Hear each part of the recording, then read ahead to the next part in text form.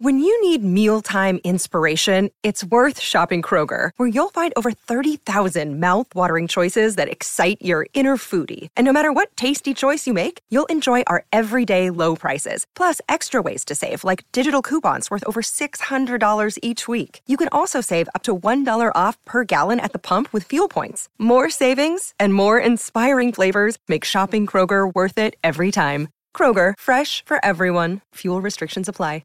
Palmerbet on the edge of the box. Oh, it's a straight-up screamer!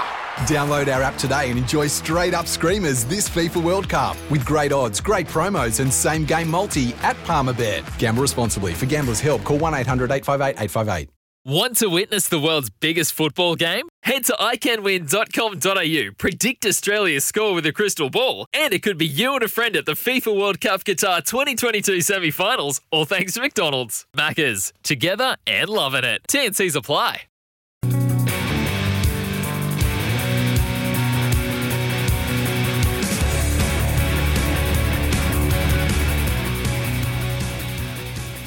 Morena and good morning, New Zealand. It is Friday. Thank goodness, 2 days away from Sunday. We've had a busy week and we have a very busy show this morning. I can promise you that very shortly, talking to the New Zealand Olympic Committee President Mike Stanley, of course, a very, very accomplished world-class rower in his own right. What a day it has been so far. Actually, the rowing's been a highlight, but certainly today promises to be even more special than it has been. Joseph Parker before 10 o'clock. Later in the morning, we'll talk to Dale Stevenson. Dale is the coach of Val Adams and Tom Walsh, two great medal prospects for us, of course. We've got a panel later this morning. We'll be talking to Louis Herman-Watt and Brendan Popperwell from the TAB. Tony Johnson, of course, he's been very busy calling the Sevens action. What's he made of it? And other rugby matters as well. And then we're going to ring the Drysdale house again. They must be getting sick to death of us. But anyway, we're going to ring Juliet Drysdale, of course, champion rower in her own right, and such a big day for Emma Twigg in particular. We'll get a bit of a preview and a review from her on the action we've seen so far. So that's a really, really busy 3 hours ahead of us. Sport is our religion, and here is Smithy's sermon.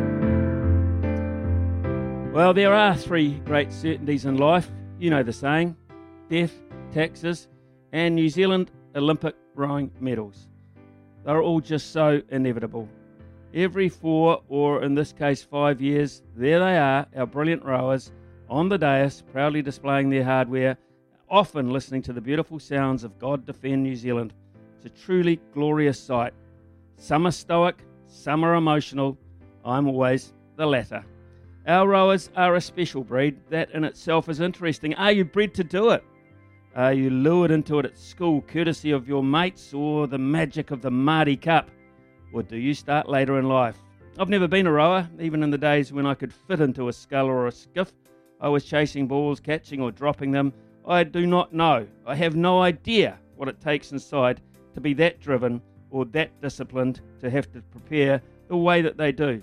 I do, though, have a little idea of what's needed to get it right on the biggest occasion, when it really matters most, and that is why I have so much admiration. Since the turn of the century, a whole 6 Olympiads ago now, it's been a procession, and now the names Prendergast and Gowler, Donahue and Osborne are cemented into the rowing Roll of Honour, and who knows later today who may well join them. It's so exciting to speculate. So yes, unfortunately, death is certain. Taxes, well, they are inevitable, and increasingly so, unfortunately. Kiwi rowing medals, they are clearly the preferred option. And we all prefer some more today.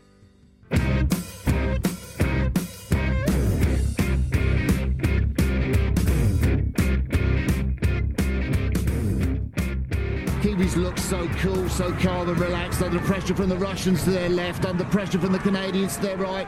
Britain trying to get back on the Canadians for the bronze medal, but I think it's too late, too little too late. Kiwis, yeah, they edge on imperiously out to this gold medal. What a performance from the two women. Up to the line then is Prendergast and Gowler, the world champions who now have the Olympic gold medal too. First Olympic gold in the women's pair. Well, there's always moments in sporting commentary that will be etched into history. We'll hear them time and time again that we will enjoy reliving for many, many years ahead. And I'm sure the man that's joining me right here and now, Mike Stanley, CNZM, CEO of Rowing New Zealand. He was for a long time, but now president of the New Zealand Olympic Committee. He's got a wider hat on. Of course, a world champion rower in his own right. Mike Stanley, good morning to you. Proud moments again for rowing. It happens on a regular basis.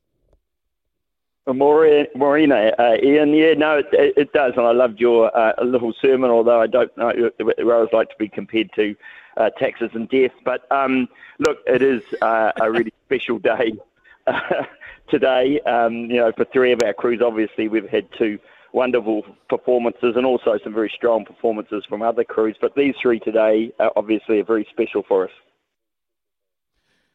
Let's just dwell on the ones we've seen so far. The silver medal 2 days ago, the gold medal yesterday. They are a culmination of a lot of hard work. I think we really do have to understand that. It is, sport at any level, and I think you probably played your own commitment to cricket down a bit in your intro. But it requires a huge investment of time, of passion, and of real expertise, and it needs to be done over a long period of time. So if you look at Kerry and Grace, where they've come from, their sort of story obviously started at school, but then went into the lower levels of the Rowing New Zealand high performance program based at Lake Karapiro. And after all these years of working away at it, a couple of world championships under their belt, they now stand on the Olympic dais.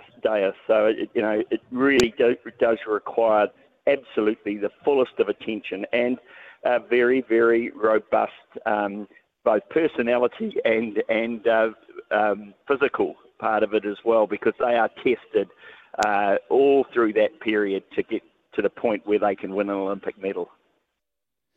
So, Mike, I did mention it in my sermon about what happens or what gets young kids into rowing, and I wanted to know that. I mean, if your parents are rowers, maybe you'll go into it because of the family pride, and that's just the way that you are. But how strong is perhaps our secondary school rowing program? Is the Māori Cup still got the same stigma it has when I was growing up in Wanganui, and they had strong crews back then? Oh, look, it's bigger and brighter and bolder than it ever has been, and it doesn't show any signs of slowing down. More schools are added to the program each year so that more kids get the opportunity to try rowing. And it's one of those sports, it's not a game, which has its own sort of moments of magic within it, but it's one that really just grows on people because I think it's, as much as anything, it's this common sense of purpose. Most of it is done in team boats, although of course we've got single sculls and double sculls and things like that. But it's a collective every day fronting up to training and preparing with your mates to put the best performance you can on the water and do things selflessly for others, because in the end it's tied up, their success is tied up with your success. And the kids, I've done a fair bit of coaching over the years. The kids that go through those programs remain friends for life, and they are some of the most memorable times at secondary school. So you combine that with the opportunity and the images of our Olympic athletes standing on the dais, and it's a very, very compelling thing for young people to get involved in. 9/11 here on SENZ, and we're talking to Mike Stanley happily about the subject of successful rowing. The other thing that's got in its favour as a secondary school sport these days, and I guess maybe even younger if you're thinking about putting your kids into it, there's no physical contact, which we're worried about increasingly in sport, and no signs of concussion and that sort of thing. And that is the scary thing. I mean, you're the president of the Olympic Committee, so you span a lot of sports in what you're looking at and governing over. And certainly that is an issue today, that physical contact, that concussion subject, and rowing hasn't got that. No, it's not one of our combat or contact sports at all. It has obviously some of its own things it needs to take care of in growing young bodies and those sorts of things. So there are those considerations. But it is, a sport where kids typically get up early in the morning. They've got to be well organised, and they've got to organise their parents in the early stages of all of that as well. And I think taking that responsibility for themselves and their lives is something that parents absolutely value as well. That's the feedback that I get. They constantly tell me that their child has never been as well organised as they are when they get into rowing. And I think other disciplines have that same as well. I think our young swimmers have that same sort of discipline. It does help them grow up into, I believe anyways, and this is true of most sports, into better human beings. Let's look at the performance thus far. Of course, we've reflected already on the women's performance in this rowing regatta. It's been outstanding. Yesterday, Kerry Gowler and Grace Prendergast, they looked as if they had that situation pretty much under control. They didn't jump out to an early lead. They just waited. They pounced. And then they sat there. And I guess the good thing about being in front and having some some energy in the tank is you can pace yourself quite nicely. That's right, and the race tactics for New Zealand, most New Zealand crews is not to sort of overcook the start. You see some crews go out very, very fast, and then they carry a lot of lactic acid down the track, which means it's going to come up and bite them later on, generally.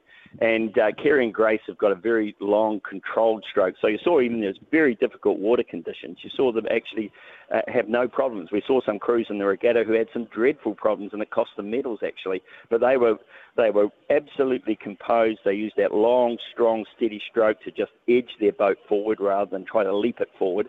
And they are very sensible tactics in those conditions. And when they saw the Russian crew coming in on the inside at them fast, they had that bit of extra to just push out again and make sure that doesn't become a problem as they approach the finish line. So it's really both, and you heard Kerry talk about it afterwards. She said they didn't know they had won. We could see they were winning, but they were so much in their bubble that she didn't know that they actually had won. They were just focused on the performance. It's such an inward-looking sport. You just look down that straight line, perhaps. You look at the rower in front of you and just where you've come from. It's very hard to imagine. They're brilliant, these two, because today they now put that behind them and they step into the 8. Kerry Gowler and Grace Prendergast. They've been going well. What chance do you give them this afternoon? Well, certainly, I think everyone agree that they go into the final as the favourites. But as we saw in the heats, it's very close. The Chinese gave them a run for a long time, and then Canada's pushed them hard, and they're a well-performed crew as well. And then on the other side, we've got the sort of perennial Olympic champions in the USA. They were on the other heat that raced and won that. So it is going to be tight. There's no doubt about that. And I think we'll just have to wait till the 2,000 metre mark comes up to see who that winner is. But our crew, after the win of Kerry and Grace, I think are going to have renewed confidence that they already had it because they did so well in their heat, and of course are the 2019 world champions. So it's theirs. To win, and we wish them all the very, very best. We certainly do. Also, the men's 8 are in action today, and they've done it the hard way. You came close back in 1984. This is a relatively new crew, but they've made some real progress very, very quickly. Are they a chance of standing on that dais? Oh, very much so. You look at their repechage performance, they certainly took a step up again. I think the extra races helped them. So I think that they'll feel very confident about the ability to sit within that field and mix it with these guys. The Germans are the reigning world champions, and they have dominated the 8-oar event for quite some time now. Great Britain have also been very strong in recent years. Never can out the USA, but look, and then there are the Dutch. So it's a very strong field. It's going to be an incredibly exciting race, as will the women's 8. But our guys have the boat speed to mix it with these guys, and I think really will just be whether they can put their best performance on the track today. The other, of course, athlete taking part for us today with a real chance, Emma Twigg. She stepped away from rowing. She made the decision to recommit and come back to it. Certainly the way she's rowing, she looks on track to become part of something very special today as well. Yeah, and that would be a great story. Emma, 2 times 4th place at the Olympic Games, has been in the program now since the decade of 2010.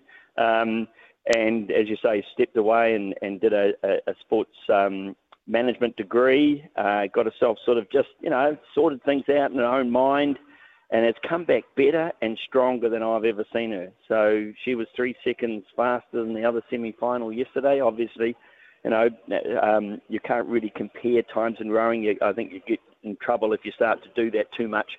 But she looked good, and she looked composed. And again, in these water conditions, don't appear to be difficult to the naked eye, but they're troubling some crews. But she had no trouble, and I'm really hoping that she does things go her way today, because that would be a wonderful story. Just finally, Mike Stanley, take your rowing hat off and put your presidential cap on, and look at it from an overall point of view. It started with Hayden Wild, of course. The men's sevens have also had a medal. The rowing is really kicking into gear, and that's not to be unexpected. In terms of overall expectations, are they meeting the forecast? Oh, absolutely. We try not to forecast medals, because those medals are won by athletes, not by organisations. But if you look at where we were at Rio, we're ahead of that curve a little bit. But there's a lot of work to do by a lot of athletes to see us up in the 16s or 17, the 18 that we got at Rio. But I believe that we are well on track for that, and I really wish everyone all the very, very best in Tokyo. I'm not up there this time, which is a bit of a strange feeling. I'm back here in New Zealand, feeling the love of New Zealand for our athletes, and that's a wonderful experience as well. But no, they're tracking very well, and the team's absolutely comfortable where it is in the village, and with the arrangements that have been made to ensure their safety and the safety of the Japanese people. So everything's going well at this stage, Ian, very well. Oh, Mike Stanley, thanks very much for your time. Highly respected man in New Zealand sport. Of course, New Zealand Olympic Committee President, looking proudly on the performance of our rowers, but our team in general. It is really starting to come together quite nicely. 8833, folks. 8833 is our text number. What are you forecasting this afternoon? Are we going to see some more glory? Are we going to hear that national anthem again and again and again? Gee, 3 times would be great, wouldn't it?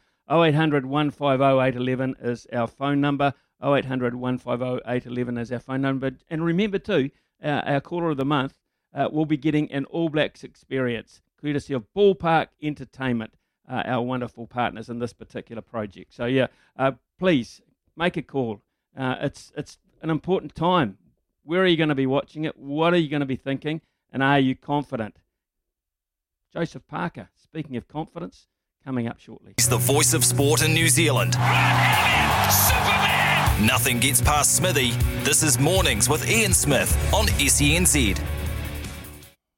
9:25 here, folks, on Friday morning, and looking forward to the weekend of sport, particularly the Olympics. It's going to be fantastic. Keep your cards and letters rolling in. Actually, text 8833 is the number there, and your phone calls would be greatly appreciated. You go in the draw for that prize that I just mentioned. Got a text from a bunch of lads, 50 of us actually, 50 lads from work heading to Alexandra Park tonight. Have you got one for the syndicate? What's the oil? Yeah, go to race 3, fellas. Go to race 3. You'll have to perhaps pay for your drinks for the first 2, but after race 3, you won't have to worry. Call Off Noir, number 1, Tony Herlihy, will be driving that home to victory. It's form 4-2. It'll go one step better. So have a great night at Alexandra Park, and it is too a great night at Alexandra Park. If you haven't experienced it, go. They've got absolutely everything that you would want. Not just have to be a punter there. Great meals, great facilities.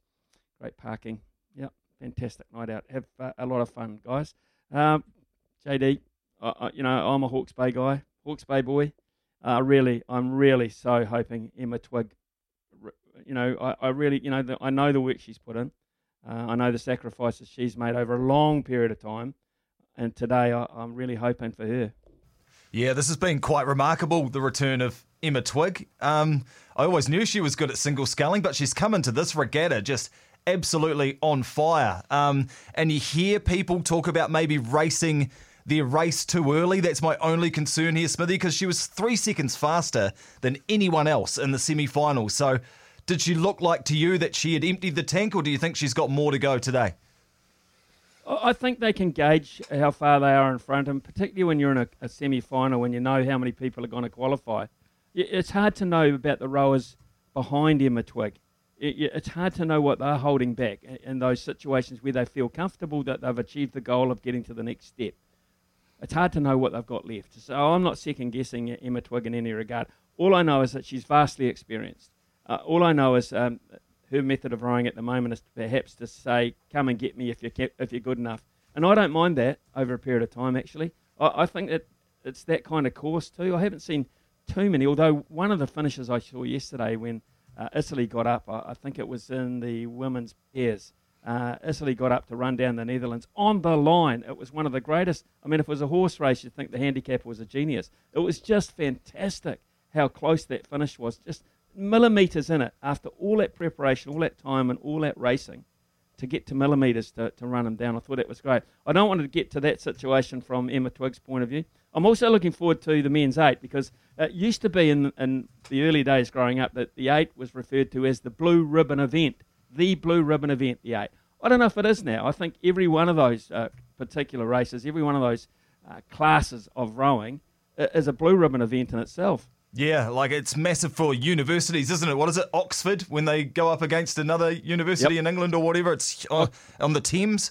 It's the boat race. Yeah, it's huge. And it was in your top 4 of best gold medals of all time, 1972. And here we are again. It was great to talk to Mike Stanley. They came 4th in 1984. And here we are again, all these years later with Hamish Bond in the boat, who we all know well from the men's pair. And yeah, man, it's just a great moment to see them in a final.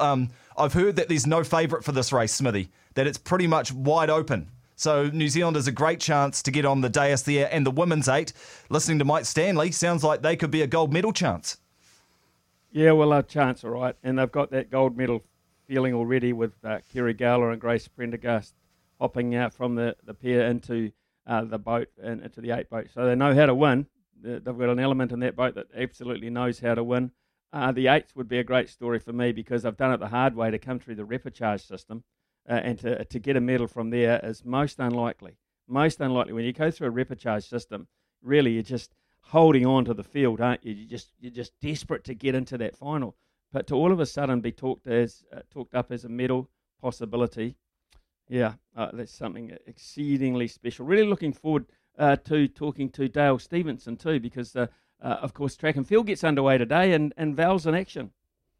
Yeah, love it. That's when it really begins. Like I was thinking leading up to this Olympics, I don't really want the Olympics to go on, like what's happening with the coronavirus in Japan, but now it's all started. I've got Olympics fever, Smithy, and it just goes to the next level once athletics start. So Valerie Adams, I think at about 10:25 tonight, she will be in qualification. She'll just biff one throw out there and qualify, I'm sure, for the final, and that's really going to ramp up my excitement. Good on you, JD. Okay, 9:30 here on SENZ, and we know that at 9:30, Trudy Nelson comes into play with the news this morning. It's obviously rugby jersey day or team jersey day today, and Trudy, I can see, is wearing an all-black jersey with number 1 on the back. Number 1 on the back. That's an interesting choice of number, Trudy. Here's the news. Yeah, the first time I trained with him was in Morecambe for my fight with Chisora, and that was great learning, just training alongside him, seeing what he does, in terms of training, running, punching the bag, all that kind of stuff, and then had the opportunity to train here in Vegas with him. Unfortunately, the fight didn't go ahead because of COVID, but it was just great to be around someone like him, seeing how his mind works. Physically he's in great shape. Physically he can train. Like I've never seen anyone train as hard, so I have to lift my game. So in terms of Tyson Fury, we look at Tyson Fury, we really only see him on fight day, and he's an interesting sort of a character. One-on-one to talk to, what's he like? One-on-one to talk to, he is probably the most genuine and just most nice person. and just real down to earth. I know he puts up a lot of different characters, with the media being around and say this and say that, but what in front of him, when you sit down and have a one-on-one conversation, he's a very nice guy, and I'm actually looking to bring him down to New Zealand at some stage to do a tour, so he can talk about mental health, and that's when we can, when people can travel in without the 2-week MIQ quarantine. He's an interesting type of boxer for me, and the way he carries himself, because he, whilst there is money to be made if you're the world champion, I'm sure, but he doesn't look as if he's a money-driven man. In fact, I think I recall him giving a lot of his money away already that he's earned. Yeah, he's given a lot of money to charities. He's given a lot of money to, I think, helping with mental health. He's not really about. I mean, listen, the sport of boxing is when you do well and you become champion and you keep winning, the money comes with it. But he's not really. He wasn't really driven by the money. From what I get with the discussions with him. Okay, let's get on into what Joseph Parker is up to, and your training, of course, for what's coming up. What did you learn from your last fight in Manchester, Joe? I mean, every fight's a learning process. What did you get from that? I learned. I learned that I had to put my hands up in the first round. I got dropped in the first 10 seconds, so I need to work on my defense. At the beginning of the fight, but there was a lot of learning for me. It was different. Moving from one camp to the next, moving from Vegas to Morecambe, the UK, and I'm still learning. Like, even though I've become champion of the world at 24 years old, there's always a lot of learning to be done. And I'm still learning constantly every day, different moves, different combinations, different ways of training. And I'm still loving boxing and excited about it. So you still have the same level of drive, or has it even increased, knowing what it was like and wanting to get it back again? I feel like it's increased, and there is, there's a lot of fights where I haven't performed the best, but it comes down to the type of training I was doing, and I feel like I was overdoing it with training. I became so obsessed with training that I trained too much, and now I'm learning with this camp of Andy Lee and Tyson that, I had to simplify everything and take it back a notch. So I'm a lot more driven now. Okay, so we associated you, of course, with Kevin Barry for such a long period of time, and you've changed to Andy Lee. What dimension has Andy given you that perhaps is different from what Kevin was teaching you? Yeah, the types of training is different. Going into a boxing session, with Kevin, we did great work together. We achieved many things, but, we were doing 20 rounds of boxing each session, sometimes over 20 rounds, whereas with Tyson and with Andy Lee teaching me, he's telling me that all you need to do in the gym is 12 rounds, 15 rounds max, and if you give it everything in those rounds, then there's no point carrying on. You don't really gain anything after 45 minutes to an hour. So in terms of training, it's changed up, and in terms of before I was training 3 times a day, whereas now I'm training twice a day, and sometimes I only train once a day. So the schedule has changed, different technique, different ways of throwing punches, and different steps.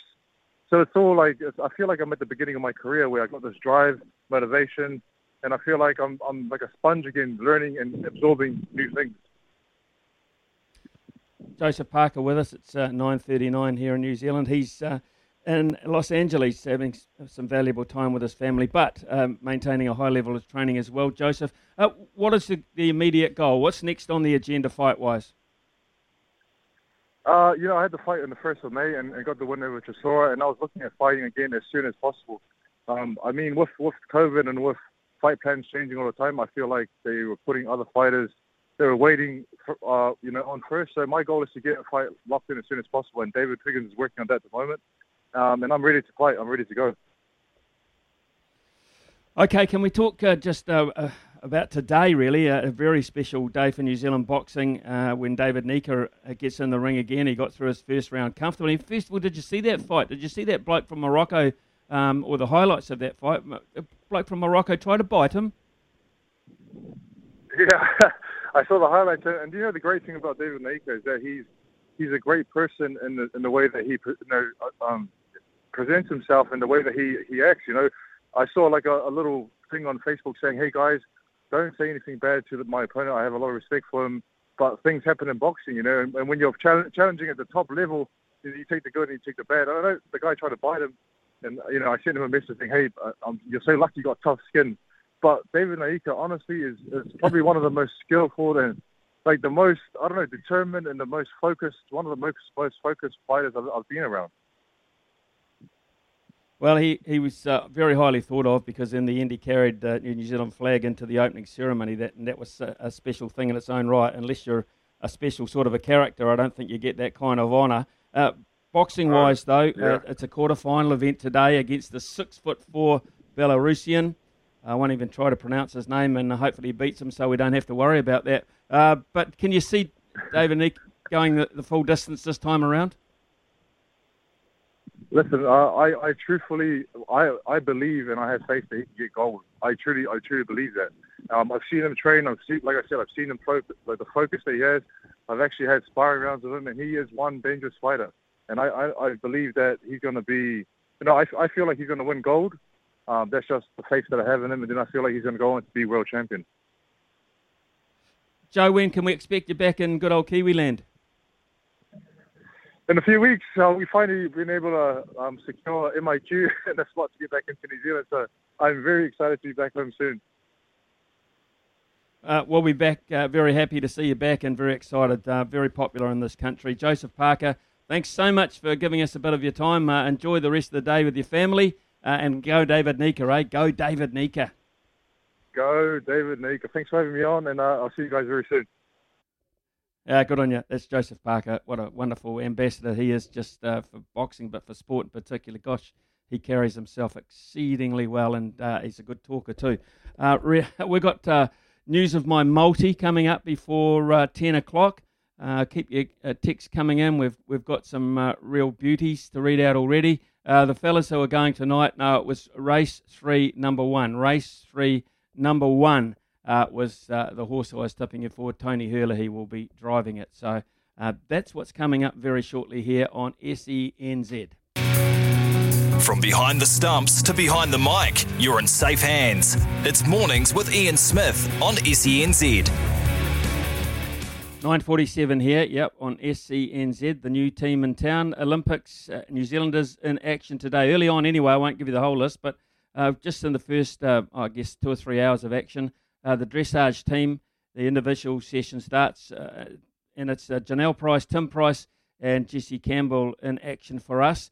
12:15, the athletics is underway with the high jump. Hamish Kerr looking for qualification there. 12:33, Emma Twigg is scheduled to go in the single scull final, followed by the women's 8 final at 1:05, the men's at 1:25, and wedged in between that at 1:15, BMX. Rebecca Petch is in the semi-final, and that's after crashing off her bike, or appearing to crash off her bike early on, and making a miraculous comeback. So well done to you, Rebecca Petch. Texts are coming in. Smithy, great to see on TV last night, Webo Veldman from the 1972 8, watching the women's pair at the Aotearoa Rowing Club in Wanganui, or is it Whanganui these days? I grew up in Wanganui. Kerry and Jackie Gowler's home club. Kerry and Grace Prendergast are poised to become the first ever Kiwi rowers to win 2 medals at a single Olympics. How special. Cheers for that, Tony. Jack, you've written a book. You've War and Peaced us this morning on the issue of the New Zealand Sevens team. It's so long, I want you to ring up. I'm challenging you to ring up in the next hour after we've had the panel. You're obviously very, very, very passionate about this subject. So please, Jack, please ring us. 0800 150 811. And with that kind of passion, you could be the winner of our Caller of the Month, our All Blacks experience, courtesy of Ballpark Entertainment. We can't take you to Perth at this stage. We don't know if it's going to happen in Perth. In fact, it's looking increasingly dicey, that one. Ian Foster, pretty dismayed about how things are panning out for the All Black program. Just one of those times, I guess, Fozzie, that we all have to grin and bear it and just get on with it. Yeah, absolutely. Very, very fascinating what's going on in the world of sport. So, hold it. It's not Hogan's Heroes. It's not Hogan Heroes theme. It's breaking news, JD. What do you got? Smithy, breaking basketball news again. We had the Steven Adams trade earlier in the week. Well, this is bigger than that. Heard of Russell Westbrook? Heard of him? Well, I mean, OKC, Russell Westbrook. That's where I remember him by. When I liked OKC, Durant, Westbrook, Adams. Man, how good. Absolutely. Well, at the moment, he's at Washington with Bradley Beal. They couldn't get it done. this season. So the Lakers have got their eyes on Russell Westbrook. So it looks like Russell Westbrook is going to be teaming up with LeBron James, Anthony Davis, and that superstar team who were knocked out in the first round of the playoffs this year for 3 players and a first-round draft pick. So that is a massive trade coming out of the States between the Lakers and the Washington side. So huge deal there. Well, that's interesting for me because I'm not sure. I mean, Russell Westbrook is an incredibly talented player. There is no doubt about that. But how do you see Westbrook fitting alongside LeBron James and Anthony Davis? Because the way I look at Russell Westbrook, he wants to have the ball 80% of the time. That's the way he operates. He wants to dominate the whole time. That has always been his trademark, and coaches have let him do that. But you can't imagine him dominating possession with LeBron James and Anthony Davis in the same starting 5, can you? Yeah, exactly. You've hit the nail on the head straight away, Smithy. LeBron is a team player, isn't he? He's shown that over the years, whereas Russell Westbrook just looks like he wants to pad his own stats all the time, getting triple-doubles, how many he can get rather than getting championship rings. So, interesting. It looks like the Lakers are just desperate, though, because they bombed. They bombed this year with a superstar team, so they need Russ. One of the reasons I think they've got him, though, here's my theory on this, injury. Injury. They had terrible injury problems with Davis. They had injury problem with LeBron there at one point of view. And at least if they lose one or two of those, or both those guys, they're very brittle. Westbrook is still a dominant enough playmaker which he can perhaps run the Lakers' offense around the court. So I reckon it's an interesting trade. It'll certainly make a lot of headlines if it does come to pass. And the fact that they've released all those names to me suggests it absolutely will. Zealand. Superman! Nothing gets past Smithy. This is Mornings with Ian Smith on SENZ. 9:57, so very close to Trudy in the news at the top of the hour. It's multi-time, absolutely multi-time. And John, have you got something there? Nice. Play the intro. Thank you.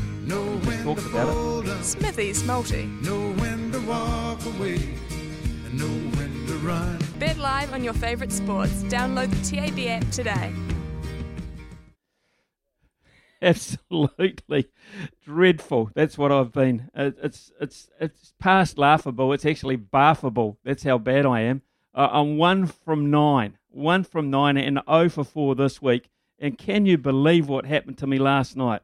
I got up the handball. That was fine. $1.35. The ROC, they got up to beat Hungary. Men's water polo. Watch that game. What a fascinating encounter. They won 12-11. So I was alive. Italy, they beat the USA. And then roll up the Eels. Blanked. Absolutely blanked by the Roosters. 28-0 at $1.57. Favourites to win. So that was gone. Small fish were not sweet last night. Heading into the weekend, I will not give up. I will survive. Who sang that? Gloria Gaynor? I will survive. Right, let's have a look at this. Women's football. Sweden to beat Japan tonight, $1.50. Sweden are the hottest property in football. They knocked over the USA 3-0, beat us comfortably. They will beat Japan, the host nation, for $1.50. It'll be tough, though. Japan at home in front of nobody. Rugby league, the Broncos to beat the Cowboys at $1.76. That's an interesting one, $1.76.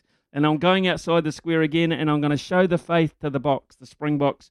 I believe they're going to level the series against the Lions this weekend at $2.03, and that's a total return of $5.35. What do you make of that? What do you make of that, folks? What do you make of that, JD? Outsiders in there. Yeah, oh mate, the NRL, you keep on dipping your toes in there. It's just so tough to pick. You know, Broncos, Cowboys, that makes me nervous. But Smithy, as they say in the business, you're due a collect. Surely it's tonight. I'm due a collect.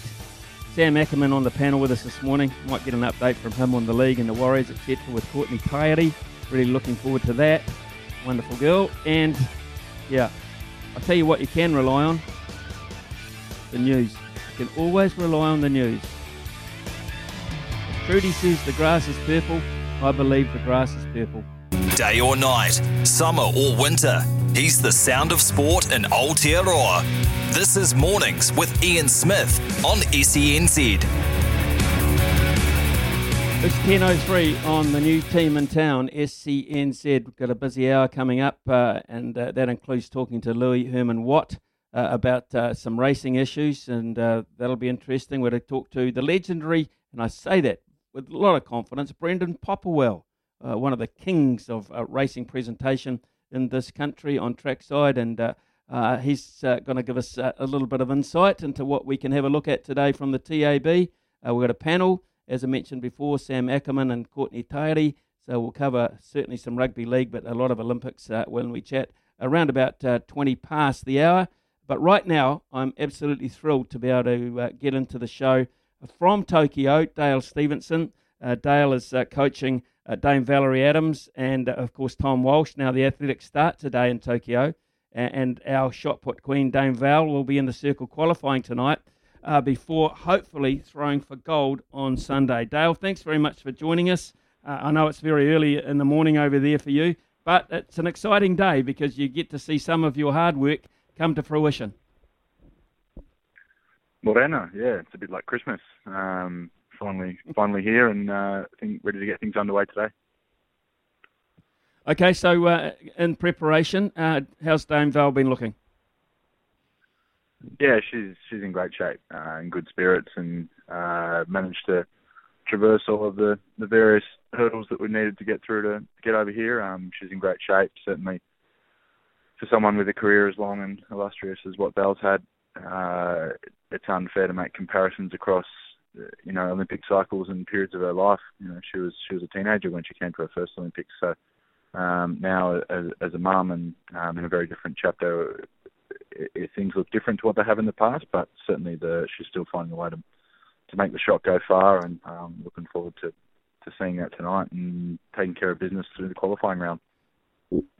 Her story is incredible. It simply is 2 Olympic gold medals, 4 world championship titles, time off to have a family, and then come back and find that drive. And as you say, she is throwing nicely, 19.75 metres in Poland earlier this month, which is very encouraging. Yeah, it is. That was a good tough meet. We took on a couple of comps over in Europe just to get a little battle hardened before we came into Tokyo. Obviously, we can do all the training and pretty unencumbered in New Zealand relative to the rest of the world, but we needed a couple of good tests. Had 3 comps over in Europe earlier this month and at the end of June, and got what we needed out of those. So we're definitely better for those hit-outs, and she sent a few shots across the bow of the rest of the athletics community that she's not just done yet and not here for just to walk a lap and wave to the non-existent crowds, but actually here to ruffle a few feathers. So we'll see how we go. 20 metres is probably a goal, I would imagine, and would have to be pretty close to that to secure a gold in this competition. Is that the feeling? Yeah, I think realistically to walk away with gold, you're going to have to throw something with a 2 in front of it, and there's a handful of girls in the world who are capable of it. Obviously, with the absence of international competition over the last 18 months, or massive international competition, it has sort of been sparse. To get all the girls together in the same comp at the same time just hasn't been realistic, but we can sort of compare, and we know that a couple of the American girls are capable of that. Obviously, the Chinese girl's done it a few times already this year, and has a pretty proven track record along with Val. So, there's a few unknowns, but we're certainly preparing and expecting that 20 metres is the standard required to take home an Olympic gold, and Val's in the mix to do that. We're talking to Dale Stevenson, folks. He's the coach of some very high calibre athletes, Dame Valerie Adams and Tom Walsh, of course. Now, ideally tonight, you see athletes try to qualify. One throw, put the tracksuit on and come home. Is that the ideal scenario for Val tonight? Yeah, that is the ideal scenario. So we know the automatic qualifying distance is 1880. So if we can nail that on the first round, tracksuit on, mask on, back on a bus, back to the village, grab a bite to eat, and try and get a good night's rest.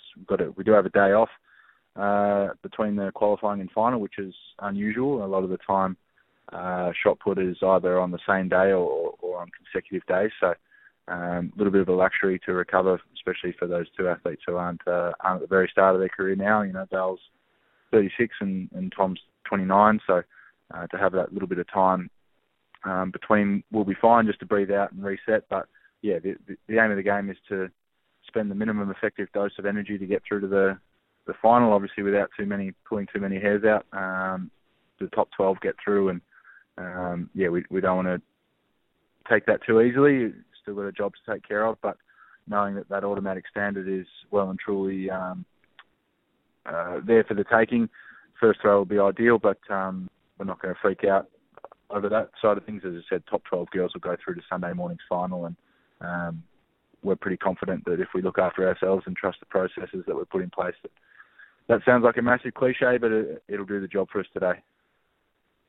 Hey, Dale, look, coaching is a very interesting thing. Sometimes you start with people who are at ground level on the way up, and other times you grab people when they've already been achievers and they're the highest calibre. Now, your relationship with both, of course, Val and of Tom Walsh, of course, how have you gone around coaching, people that have almost been at their peak? How do you find the drive to keep them going, and how self-motivating are they, or what kind of input do you have in their motivation? I think realistically, probably the lesson for me is, variety is the spice of life, and to have Val at the tail end of her career and working with her on her campaign, understanding her as a human being and what's pushing her buttons, then you can go about trying to complement that and serve that as best we can, because her motivations are different to someone like Tom, who's in the middle of his career and certainly done some pretty impressive things over the last 7 or 8 years we've been working together, but by no means looking for the finish line yet. And then actually got another young girl here, Lauren Bruce, in the women's hammer throw, who I work with and have for a number of years.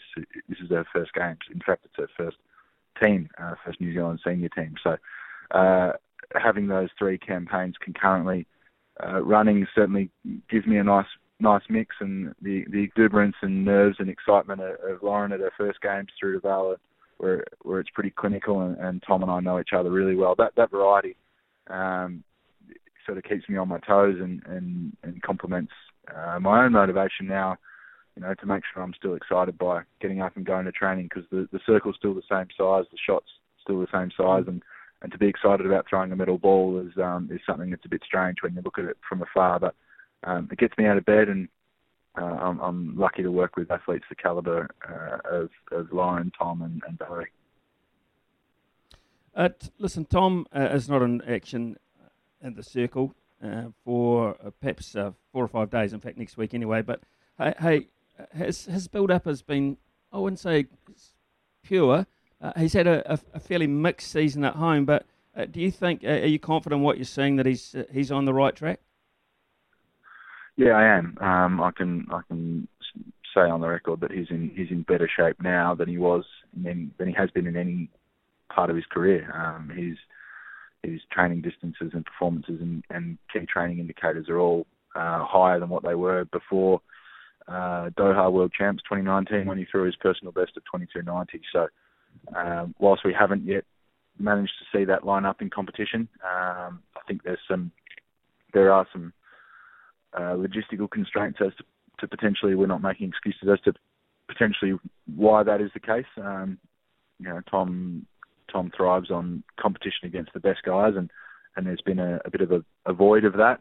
Haven't had a real chance to be in form and throw against the top American guys so far yet this year, but I can tell you he's in shape and ready to go next Tuesday and next Thursday for the final. But look, I understand where you're coming from. We're not going to hide from that. It would be nice to convert some of this form into results in competition, but we're also not too shy in expressing that. Yeah, he is in shape and ready to go, and we're a little bullish about what could come up next week. Well, Ryan Krause's mark at the moment is 23. It's enormous. It's 23.37 metres. Of course, every competition is different. We're not to say that he's going to do that. He might have issues himself, and he just might not have a good day. So he's gettable, but he is the yardstick, I would imagine. Oh, absolutely. I mean, he's the reigning Olympic champion, world record holder, number 1 thrower in the world at the moment, and he's earned that tag. Ryan's a pretty special athlete, and Tom and Ryan have had plenty of battles over the years, and we know what to expect. There's no hiding for him. He's the Usain Bolt of our event, the man to beat. But kind of that gives us a bit of a license to go at him, and certainly if we can put a little pressure on him. Competing internationally is not the same as competing in your home country, and sometimes Ryan and a lot of other throwers get a bit of a cruisy run in their home country, meets a sort of set up around them, and officiating's perhaps not what it is on an international stage. So we know variables are a little different here to what they are at a Diamond League or a National Championships or a US Trials or something like that. So without overblowing it, we agree with you. There's no hiding from the fact that Ryan is the man to beat, but we're up for the challenge, and we know what we're getting too. That's the other thing. It's not going to come as a surprise if he comes out and throws 23 metres. In fact, that's what we're expecting and planning. We've just got to be able to match it and call and raise whatever he lays down. That's cool. 10:14 here on SENZ. We're talking to Dale Stevenson now. Coverage of sport these days is absolutely brilliant, and when they do cover the field events, there's a lot of footage these days shown of the coaches who are just across the athletics track, as close as they can possibly get to the action, but not on the field, of course, themselves. Now, let's talk about your role on game day, as we'll call it in inverted commas. In this particular Olympics, are you able to have that close kind of access? There will be no crowd, no atmosphere, so that in itself is going to be different. Will we be able to see Dale Stevenson up close and personal giving on-the-spot advice? Well, hopefully not. It's not about me. But I guess my role on comp day is very similar to a caddy, to use golfing parlance. And when things are going well, your job's pretty easy. You sort of you make sure the athletes get warmed up, get to the call room and have their plan and cues and everything lined up, ready to go. I suppose one of the virtues of having no crowds or minimal crowds here in Tokyo is that athlete access across to where the coaches are is a bit more fluid than what it has been in the past. Sometimes it's a bit of a constraint.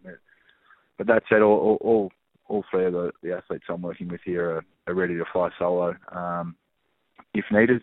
But as I said, like a caddy, you're there for some advice if needed, and there to try and make a little course corrections, but hopefully they're not needed.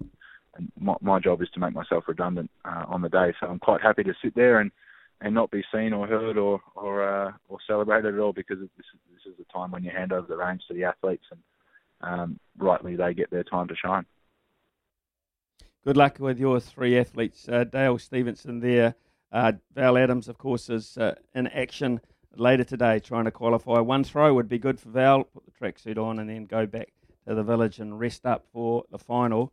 Tom Walsh in action early next week, of course, and Dale Stevenson will have them absolutely primed. We thank him very much for his time this morning. It's 16 minutes past the hour of 10 here on SENZ. The panel is up very shortly, and also some text from you, 8833. The call line is 0800 150 811. It's panel time here on SENZ, and it is 10:22. I'm very pleased to introduce our panel this morning. We've got Sam Ackerman with us. Sam, of course, is a rugby league guru, spent some time with TV3, former News Hub as well, and these days a sports broadcaster. Also in that role too is Courtney Taieri, former Silver Fern Sky Sport presenter, league, netball, genuine all-rounder. First of all, Courtney Taieri, this morning, are you in Invercargill bound this weekend for this preliminary final? Yes, I am, Smithy. Good morning. I'm off to Invercargill tomorrow morning to head down for the elimination final between the Steel and the Tactics. Okay, let's talk about that. First of all, how do you feel it's going to go? Well, I think this one's going to be tough. The last time they played each other, the Steel won by 2 points, and the Tactics, they're coming off not a great performance last weekend.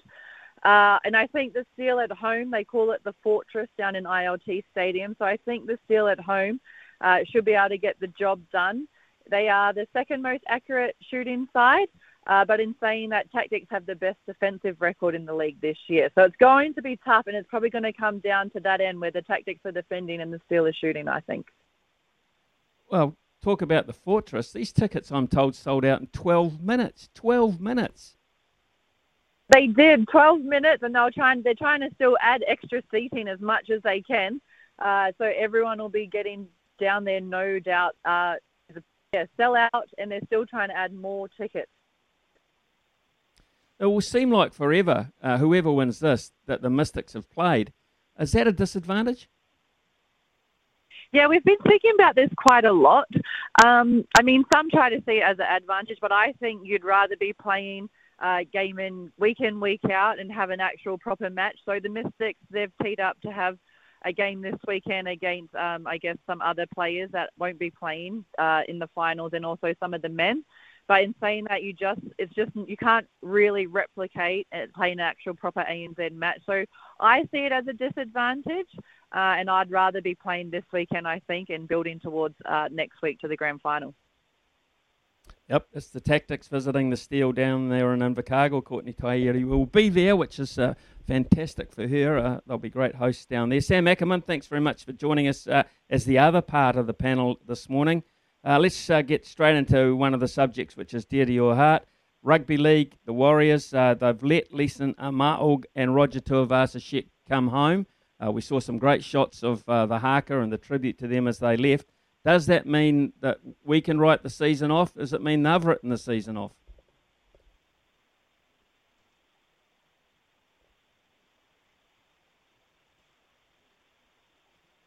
Hope Sam's can hear us.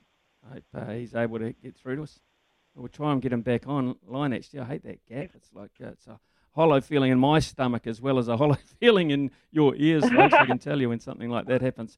We're going to try and we can perhaps talk to Courtney while we're getting Sam back. You Courtney, you're a leaguey as well as an all-rounder.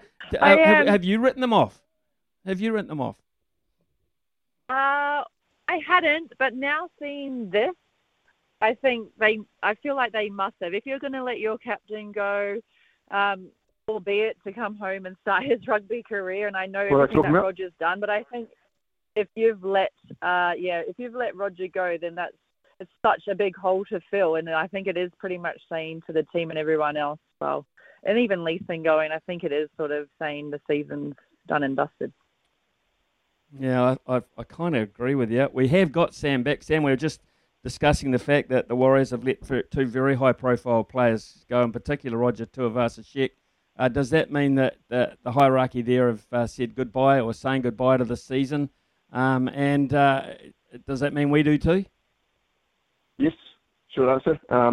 If they haven't, then we certainly should be able to read the writing on the wall. If you watch anything of the game against South, this is not a season that's going to reap any benefits. It's not the way this is going to this cookie's going to crumble. Unfortunately, with the release of Roger and Leeson, they couldn't even name a full 21-man squad for the start of the week. So there are definitely not just injury issues there, but Roger Tuivasa-Sheck has been intensely committed to the Warriors. He's making a choice based on family and, of course, future aspirations as well, I'm sure, comes into it. But I don't begrudge Roger Tuivasa-Sheck wanting to avoid being trapped away from his family any further with the collapse of the bubble. So I completely respect his decision. I think it's sad that we don't get to see him get a proper on-field official farewell. But this season is not one that he should feel any further commitment to. Sam, look at the position on the table. We'll bring in the fact of these mitigating factors like, the virus, being away from home all the time. How bigger an excuse can we make for this season? We run out of them, Smithy, is the short answer. The performance of the Warriors has had gutsy characteristics, and when the Warriors are putting in but still coming up short, you can wear it. When the Warriors get flogged like they did last week, then those circumstances definitely start to pale. What it is has been when you change the coach, you've obviously had three coaches, people in charge of the team within the past 2 seasons.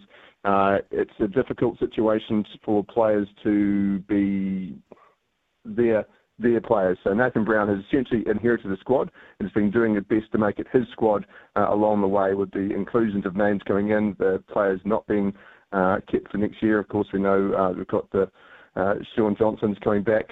We've seen the Matt Lodges of this world and the Dallin Watene-Zelezniaks come in. But this is not a team that has the right cohesion now. I think there's a good squad on paper coming and building, but because Brown is obviously looking for his own faith in his own players, this is not a team that's playing with the right cohesion. There's been too many heartbreakers this season. I just think that this one, they just need to work on the elements that they can salvage for next season now. And I hate saying that. I've never been an apologist in that way, but I think they need to look at the season as what can they look to take into next one now and make sure they don't get the spoon. Courtney, is that the way you see it as well? Definitely, and I think, like you touched on, Sam, with the Rabbitohs game, when you look at it, when I did Warriors TV with Adam Blair this week, he spoke about their defence, and I think anyone watching could see just the effort and the attitude in their defence wasn't there. There's no line speed. They're just standing flat-footed on their line and letting the Rabbitohs come to them. No one's getting them up off the line. And when you see the team and they get flogged by 60 points, and you see that they don't have the intent there, I guess it makes you go, okay, everyone's sort of written the season off, almost including the players. And, we have got all the excuses, but at the end of the day, when you tune in, you still want to see that effort and that attitude, which I think they're lacking. And the cohesion as well, you can see on defence, some players are shooting up, some are sitting back, and they don't quite have that understanding yet, I think, which does come down to, I guess, more time together and players in and out. So it's been a tough season, and like you said, I guess they need to look at it, what can we do in these last rounds to sort of head and take momentum into next season and try to, I guess, look at the positives as much as they can. Sam Ackerman and Courtney Taieri were with us. They are at the panel this morning. We're going to take a short break, have a little bit of news update, and, of course, some sport and some weather as well with Trudy. Another day is here, and you're ready for it. What to wear? Check. Breakfast, lunch, and dinner? Check. Planning for what's next and how to save for it? That's where Bank of America can help. For your financial to-dos, Bank of America has experts ready to help get you closer to your goals. Get started at one of our local financial centers or 24/7 in our mobile banking app. Find a location near you at bankofamerica.com/talktous. What would you like the power to do?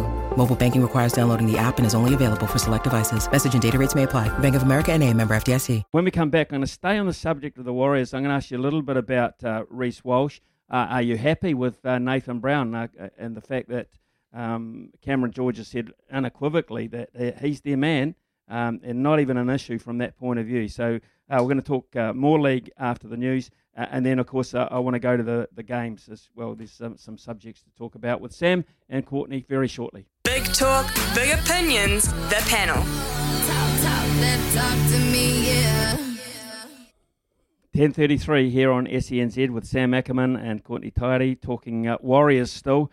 Sam, Cameron George was on the show about a week ago, actually it was, and he was saying unequivocally, Nathan is the man, he's going to stay with us, not even a talked about issue. Is it that simple for you?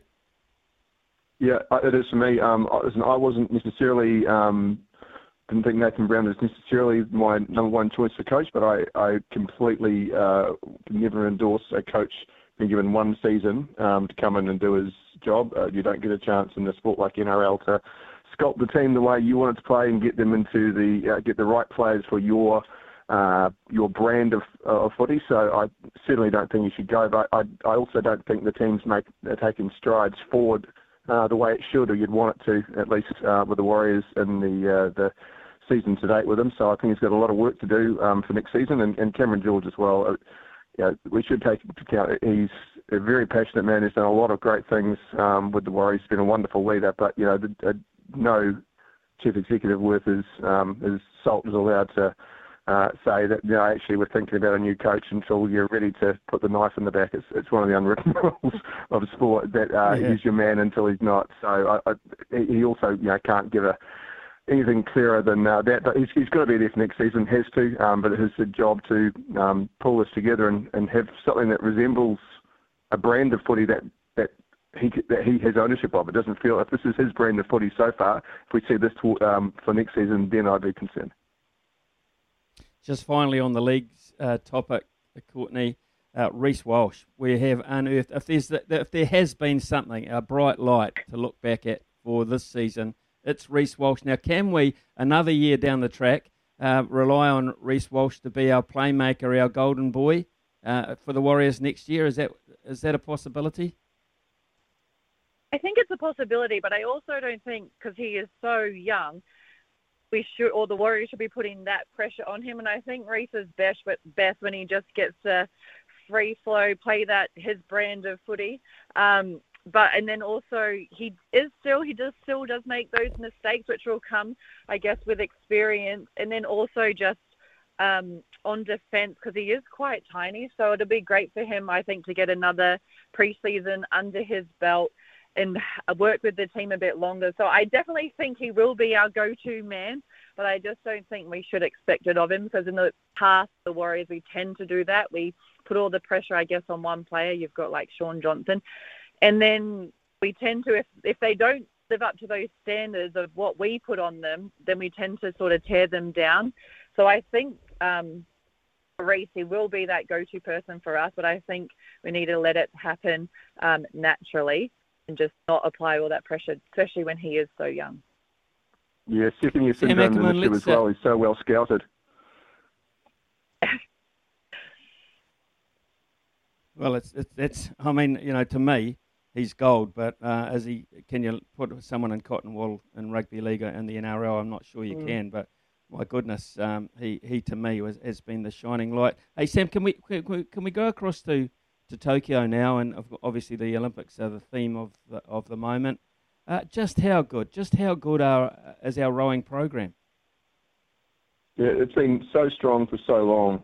That's what I've been so impressed with. We had that, of course, dominant run where we had the Drysdales, the Murrays, just absolutely dominating everything. And you would have thought after that there would be a potential drop-off. And while we aren't the world champions and the Olympic champions of the same dominance that we were in that period, seeing New Zealanders lining up for these finals today, and what we've seen so far from them as well has been pretty impressive. And I've got my fingers crossed that we see Emma Twigg finally walk away from one of these games as an Olympic medalist. Of course, everyone wants to see these guys win, but if Emma Twigg walks away with a medal, I'll be thoroughly satisfied and stoked for her, because a couple of fourths over the last few Olympics, she's been such a regular dominant force at world champs level. To get one of those, I think, would be absolutely massive. But it's a program that's well funded, it should be pointed out, and their expectations come with medals, and there's been accusations whether it's been the right environments in the past. They're happy with how things are going now, and I think this team should be hopefully be delivering a couple of medals over what's being described again as that golden hour that is almost a staple, Smithy, for the New Zealand team at the Olympics with the rowers. Honestly, it's like a go-to thing for us. It's almost like a given. I said this morning it's a bit like death and taxes. It's a certainty that the rowers are going to come good. Courtney, what's been your highlight so far as you've been looking on in Tokyo? For me, because I'm with Sky Sport, I've been based down at the Cloud. So if we were in Tokyo, we would have been at NZ House with all the families. So for me, it was watching the rowing with the families, because they all come down to the Cloud in Auckland. Anyone can come down, and all of Rowing New Zealand's there. So for me, it's actually getting to be there with the families, and some of their kids are in their first Olympics. And then the other day in the rowing, when our women's doubles got the silver medal, when just the feeling there, and then to see the families, and then they get beamed in from Auckland to Tokyo to talk to their daughters who've just won their first medal. So for me, it's seen, I guess, the success of New Zealand, but personally getting to be there with the families and interview them after, and just seeing, because everyone knows it's just not the athletes out there. It takes a whole village for them to get there. I think it was Hannah Osborne's stepmom said, do you know how many cheese rolls it's taken since, the last 10 years to get her to the Olympics? So hearing those stories and knowing that how proud our athletes are making, not just their families, but everyone in New Zealand, that has to be the biggest highlight for me. Yeah, there's been some wonderful stories, particularly from our rowers.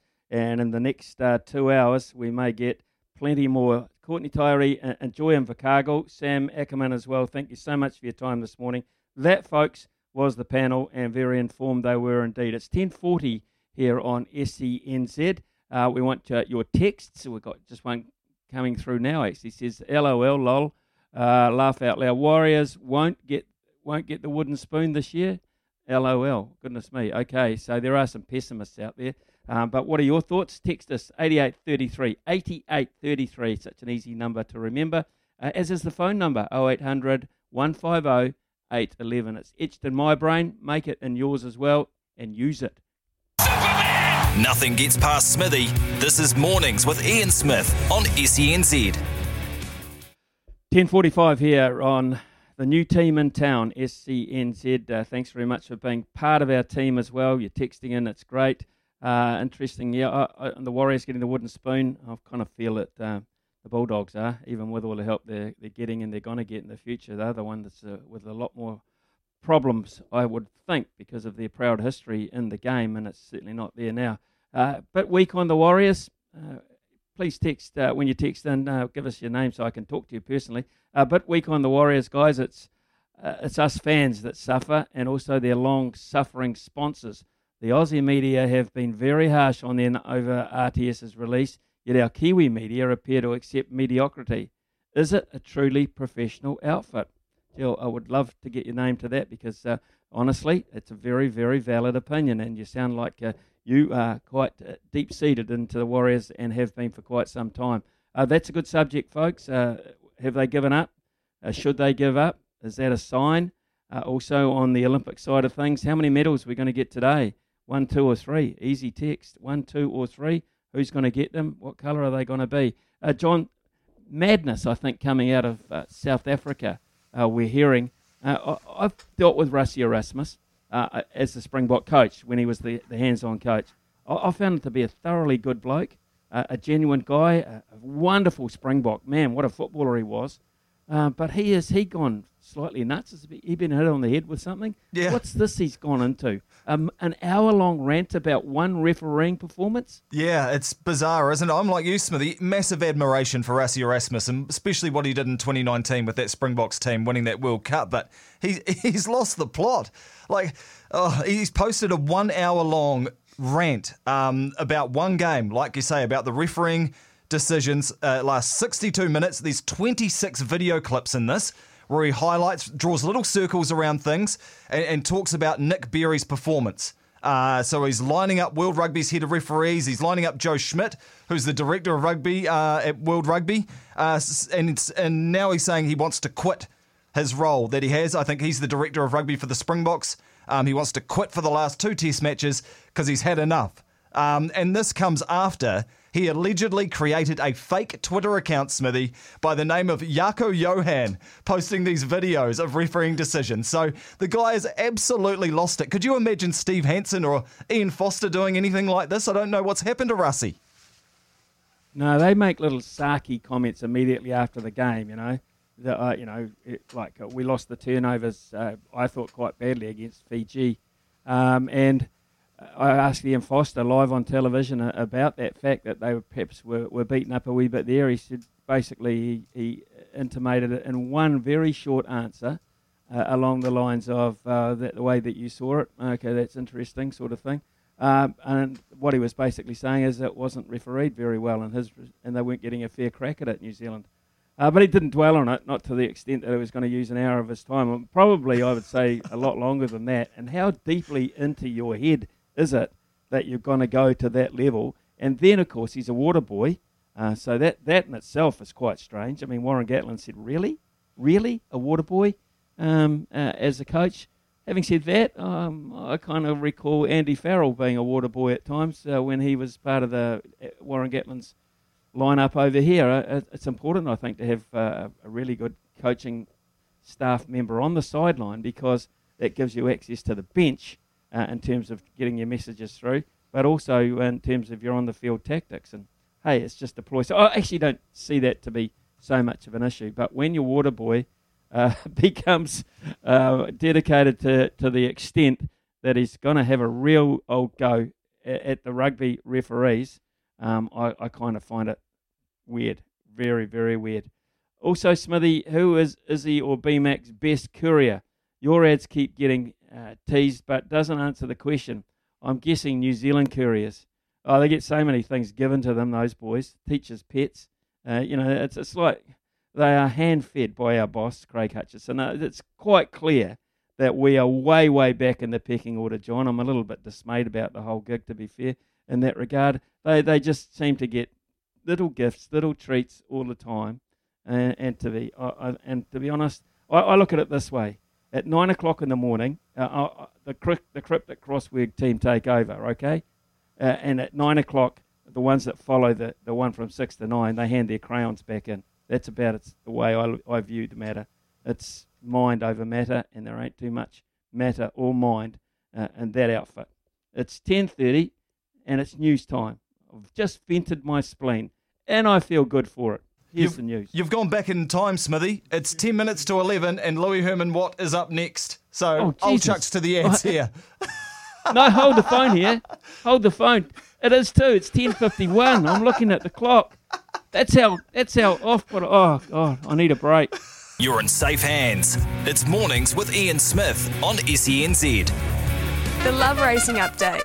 Your home for everything thoroughbred racing. Visit loveracing.nz. Racing's biggest fan. Yeah, I can hear the horse galloping down the stairs and into the studio very shortly. Louis Herman Watt. My apologies, folks. The time is 10:56, officially 10:56. One of the reasons why I get the time wrong from time to time is I'm senile. The other is I haven't got a proper clock in the studio. And the other thing is that the breakfast guys get in my head every now and then with their perks, and we get absolutely nothing. One of which, the captain of which, is with us now, courtesy of loveracing.nz.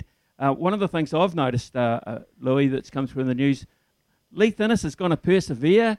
The old codger from up there at Clark's Beach, he's going to continue riding, and he's keen about it. What's there? What's going on? Leith, who's about 7 foot tall, and he has to waste like an absolute animal to get down to weight each week. It's a tough life for those bigger jockeys, but tell you what, Smithy, that is a really good thing because the senior jockey riding ranks, well, they're not as deep as they have been.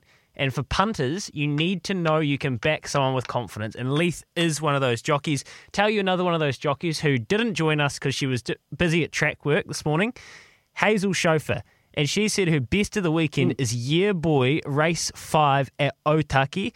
And that goes up against Katsachama. Ellen Sharrock has got a great team in. She's on Butler, a $1.90 favourite in the next race after that. So the fact that she's saying Year Boy looks like the best of her weekend, that's in the Courtesy Ford Rider Stakes, a $50,000 2-year-old set weights race over 1,200. That is promising. Hey, Louis, Apprentice of the Year, did I read? Hazel Chauffeur? Yeah, about... Or female apprentice? No, she's ahead of Kozi Asano. I think she's ridden about 75 winners off the top of my head. So she's had a hell of a year striking at about 6.5. She's had lots of good rides for Ellen, and she's just figured it out. She's going fantastic. This is Mornings with Ian Smith.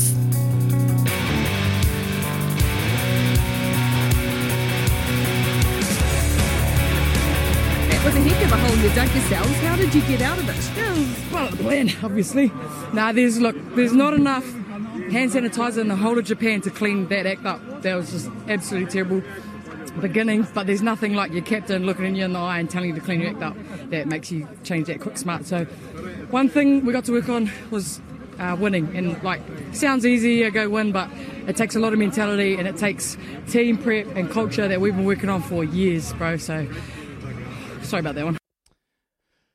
11:03 here on SENZ. That was the answer by Ruby Tui to a question by Ricky Swinell. Also joining us now, Tony Johnson from Japan. Thanks very much, TJ, for joining us. That's a real Sky Sport trifecta there. Of course, Ruby Tui has been used as a pundit on Sky. First of all, TJ, thanks very much for your time. I know it's still relatively early over there in Tokyo, and you've been seriously busy, man.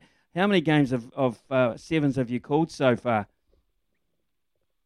I think about 45 over the last 4. I'm not sure. I know it was 24 over the first 2 days, and then got a bit of backup from the Irish commentator, Royal Nugent, joined us, and so that sort of shared it around on day 3. So I think it's, 45, something like that. Yeah, Don't worry, mate. I've got the Manuka honey lozenges here that they keep the voice hopefully in good nick.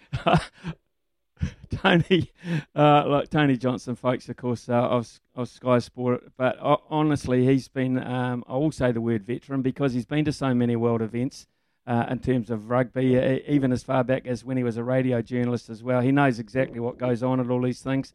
But, Tony, this Olympics is slightly different. It's a virus-driven Olympics, or a virus-threatened Olympics. From a broadcasting point of view, what are you noticing that is different? Well, first of all, I think the Japanese have done an amazing job. I mean, I was thinking this morning as I went through the security, it is the smoothest running I've ever known, and that includes the fact that you have to have your temperature taken as you go in, you have to sanitise your hands, but the mag and bag, they call it, where you've got to put your bag on the conveyor, all that sort of stuff that, usually gets people grumpy. It's just clockwork here. Yes, there have been some issues in the village, but they've been able to contain them. I think the fact that this has not turned out to be, so far, touch wood, the super spreader event that many people feared, I think says so much for the way that, despite the opposition in the country, that the Japanese people have gone about it. And look, I feel pretty safe with the systems they've got. Yeah, it's weird not having the crowds. It's a shame because, just from my perspective, working at the Sevens, I thought the men's tournament is as good as I've ever been to in terms of the competition, the drama, the twists of fate, all that sort of thing, the spectacular action, and the great story, of course, of Fiji winning again. It's just a shame there weren't people there to enjoy it. But it is what it is, and the funny thing is, and I know, Smithy, if I'd listened to the sort of the breathless reporters on the TV networks before the games, I wouldn't have even bothered turning up. But I'm glad I have, because once the sport starts, I think all those other things tend to go out the window, at least for the duration of the contest. Yeah, TJ, great sentiments, and I really echo them. And I'm here sitting in Havelock North, quite safe and sound, and but appreciating the work that's going on. And really, I'm getting into the sport as well, and I did fear for them. I have no doubt now that they're going to go the distance because of the fine work of the people over there in Japan. Let's get to the drama of that final between Fiji and New Zealand. You called it. There was so much emotion, so many tears. I got the feeling when I saw the Fijians and the anthem that we're probably 7-0 down before the whistle started. Yeah, I think that's fair, Smithy. They were driven, and they do seem, and I think it comes down to their captain, Terry Tuwai. He is an amazing, not just an amazing rugby player, an amazing person. He's the only survivor. The teams have come here with 4, 5, 6, 7 survivors of the last Olympic campaign. He's the only bloke.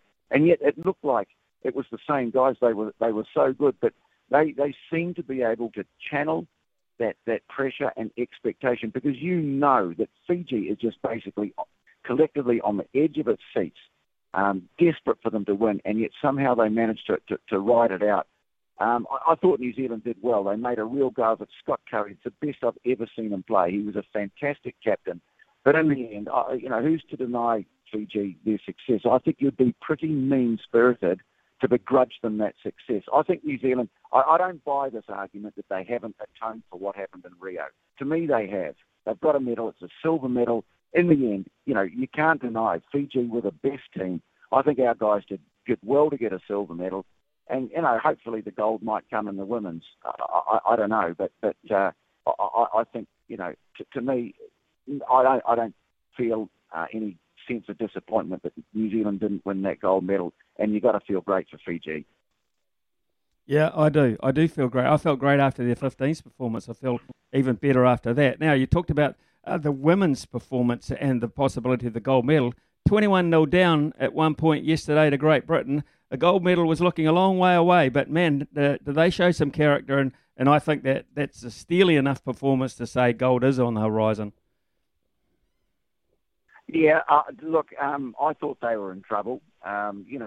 Usually you see a game like that, a team gets away to a good start, you think, there's plenty of time. But I thought a couple of players, just froze on it a little bit.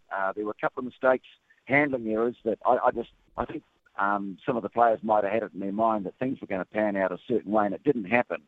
And it really took, I thought, three players in particular to me stood out. Firstly, the captain, Sarah Hirini, because she does so much of the hard work, and she kind of got things going forward.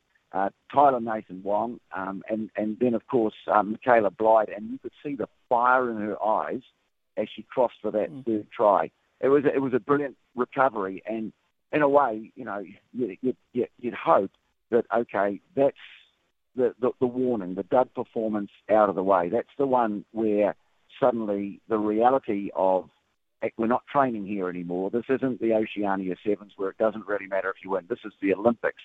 And I think the reality, probably hit a couple of players pretty hard, and hopefully they've got that out of the way now.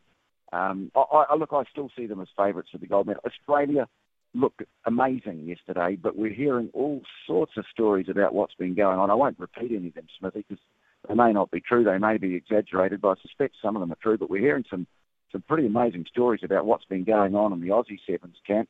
And to me, they play USA today. The USA will try and belt them up, and that'll be the test of character.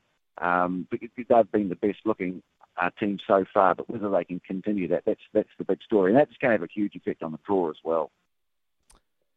Well, if the Aussies don't get a medal, I imagine some of that stuff will come out, Tony. I look forward to that possibly, because I like a bit of that seedy stuff, it's fair to say. Tony, yeah, I love that. Hey, Tony, you've called, as you say, 45 games. My observation, and I could be completely and utterly wrong here, and it might be done for the right reason, is it being over-refereed? There seems to be a lot of whistle. We complain about it in the 15s, but I stated a game the other day, and I think there were 11 penalties in 14 minutes of action. You transfer that across to 80-minute game, that's a lot of penalties in comparison.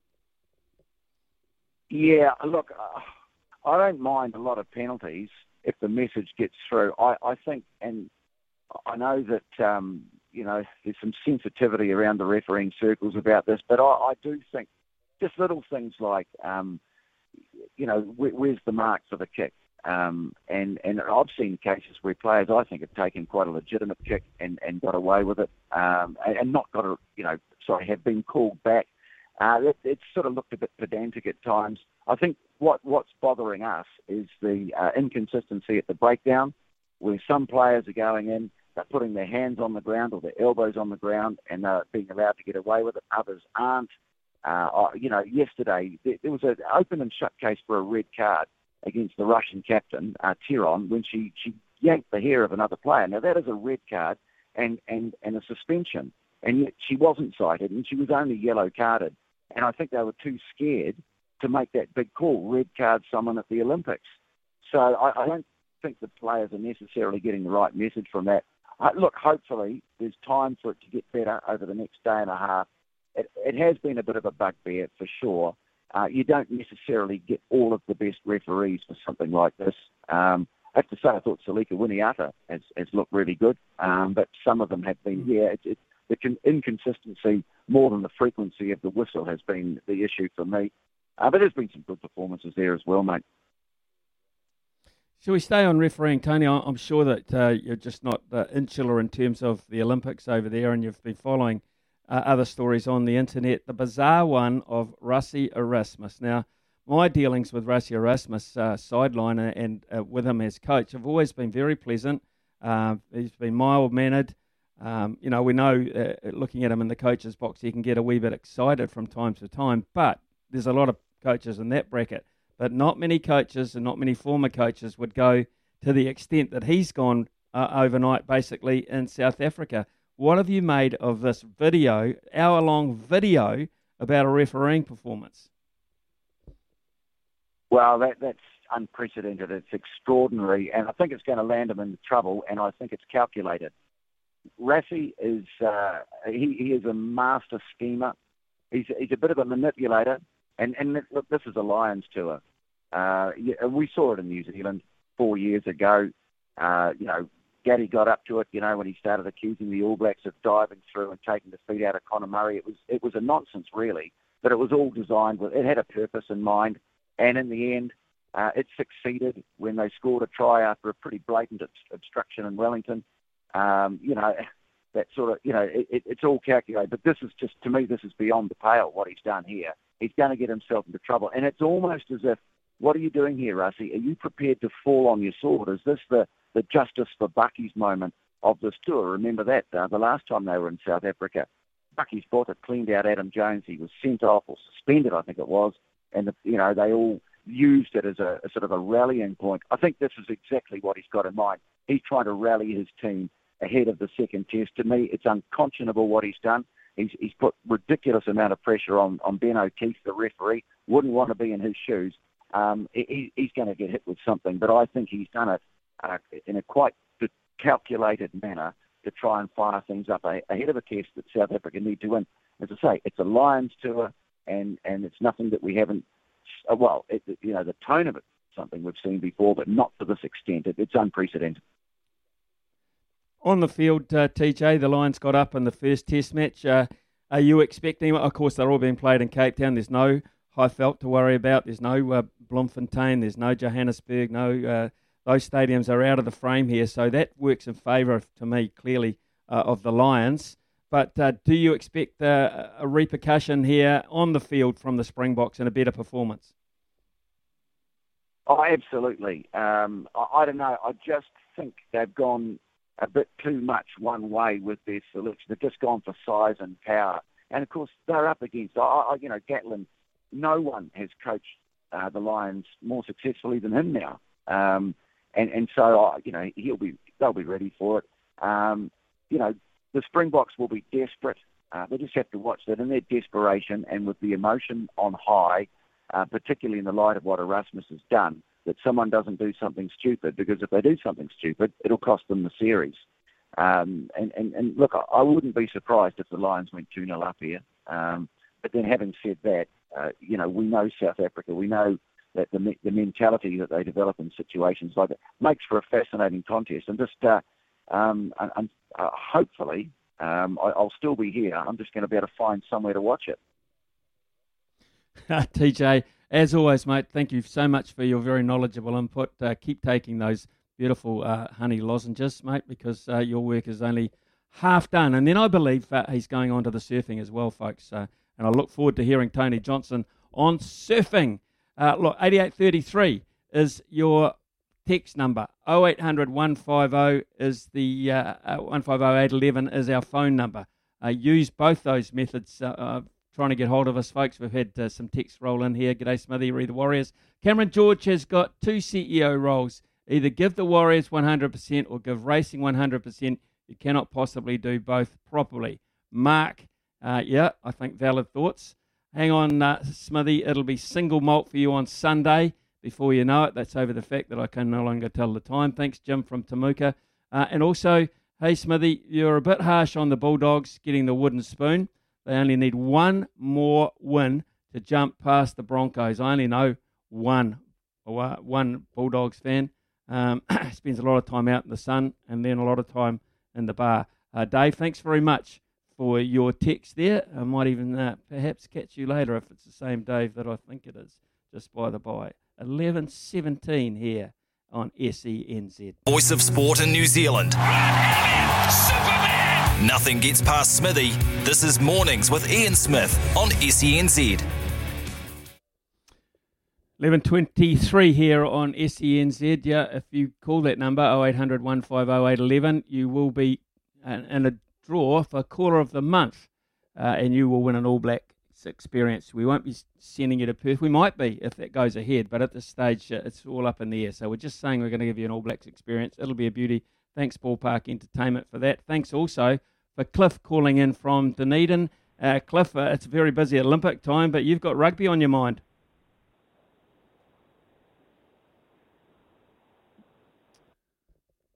Cliff is no longer there. He's dropped off. See if we can get hold of Cliff again. I think he was wanting to talk about what's happening in South Africa. He's back here. Cliff, yeah, good morning to you again. Yeah, morning, Smithy. Now, what's? Yeah, I'm here, mate. I'm here, Cliff. What? You want to talk about the Lions and the Springboks? I understand. I got a sneaky suspicion that the Springboks might win this one and level a series this weekend. What's your take on it? Well, they have to play smarter than they did last week. I thought that box kicked too much. Can't kick the ball away. You're not going to win games by pressuring a good side that's well marshalled and well captained. And they've got the smarts, the Lions, and they've got to play a lot smarter, the box, if they're going to put pressure on them to break them down. Because kicking the ball doesn't work anymore. You know, so if you're playing somebody in the wet and maybe they're a lot lower ranked than you can put some pressure on some of their fragile players, but doing that isn't going to work. I don't know if the box have got the depth through their side. You know, I look at their team and I think, where's their star players? Where's someone that's going to really open the game up or do something magic? Do you think they've got those guys in that side? What about Colby, Cheslin Colby? He's probably the quickest. I mean, if they could give him an overlap, they won't see him for dust, will they? They've just got to, as you say, they've got to be a little bit more inventive. Surely they will be. Well, you don't want them to get carried away with this talk of Ratty Erasmus. You know, he was a guy I thought was one of the greatest players that played in the last probably 30 years for the South Africans. He had a bit going for him, but coming out there criticising the refereeing and that and saying that they, you know, we didn't do that when we went there in 76. You know, when it doesn't get you anywhere, does it? It either they start trying to think that they might favour you or they won't. But, they've just got to get out there and play some good structured rugby. You know, keep the ball, take it up and drive, commit guys in and then get some overlaps going. Don't kick it away.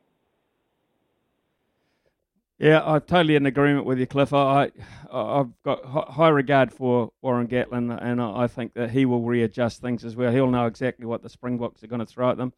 Cliff from Dunedin with his thoughts there on the Springboks. If you've got some on that subject, let us know. 8833, the text number, 0800 150 811 is our phone number. I've got a text from an Uber driver. You are an Uber driver's dream. Hi SNZ, you are fantastic. Sports talk all day, and very, very privileged and pleased to be able to do that for you, Mark. So let's hope you drive safely and continue listening to us. JD, there's plenty on at the weekend as well for SENZ, of course. We've got Breakfast with the Kiwis. That's a program that links into Australia as well. That's 6:30 in the morning with Butch Castles. 7 o'clock, Phil Tautarangi is here with Tee It Up, and he'll be looking at, I'm sure, at the Ryan Fox's performance, teeing off very shortly again for round 2, 1 under, 7 shots off the pace. So, yeah, Phil tomorrow morning, he'll have other issues to talk about. 8 o'clock's a good show. Half of it is anyway. Michael Guerin is there with Louis Herman Watt in the mail run between 8 and 10. And then 10 o'clock, Daniel McCarty and Grant Elliott, he of Famous 6 at Eden Park fame, and Daniel McCarty of just an all-round good bloke and very famous in his own right. At 1 o'clock in the afternoon, Mark Clayton, he may well have some thoughts on the Warriors CEO, Taina Walters, and their special guest tomorrow afternoon as they take you through the afternoon, focusing very, very mainly on New Zealand racing, is the legend that starts it off in the morning at 6:30. Butcher Castles, the new look, slim line, Butch Castles. JD, I don't know. We've got these Olympics coming up. It's not far away now. I'm getting really excited. It's basically half an hour till Emma Twigg, the women's 8, the men's 8. Other action throughout the day, Lewis Clareburt, the 200 individual medley final. Even if he doesn't have a medal, he's had a great Olympics. What a games for Lewis, absolutely. We tried to catch up with Gary Hollywood as coach. I'm sure we'll try and do that again on Monday, because I'm just really interested to see just how have they got Lewis Clareburt, this 22-year-old from Wellington, into 2 finals of what I think is the coolest swimming event. I mean, if you do all 4 strokes, you're the man, aren't you? And Lewis Clareburt clearly is.